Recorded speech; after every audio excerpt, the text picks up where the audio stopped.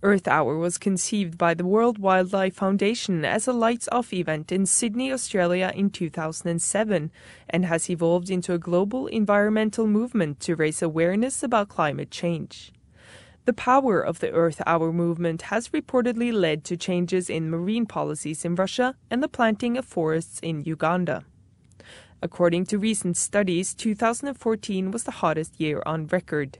In a message, UN Secretary-General Ban Ki-moon said Earth Hour shows what is possible when different groups unite in action.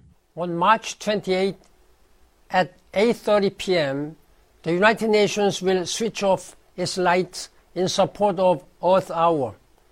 We do this each year to call attention to the need for climate action now and the brighter future that lies ahead if we act together.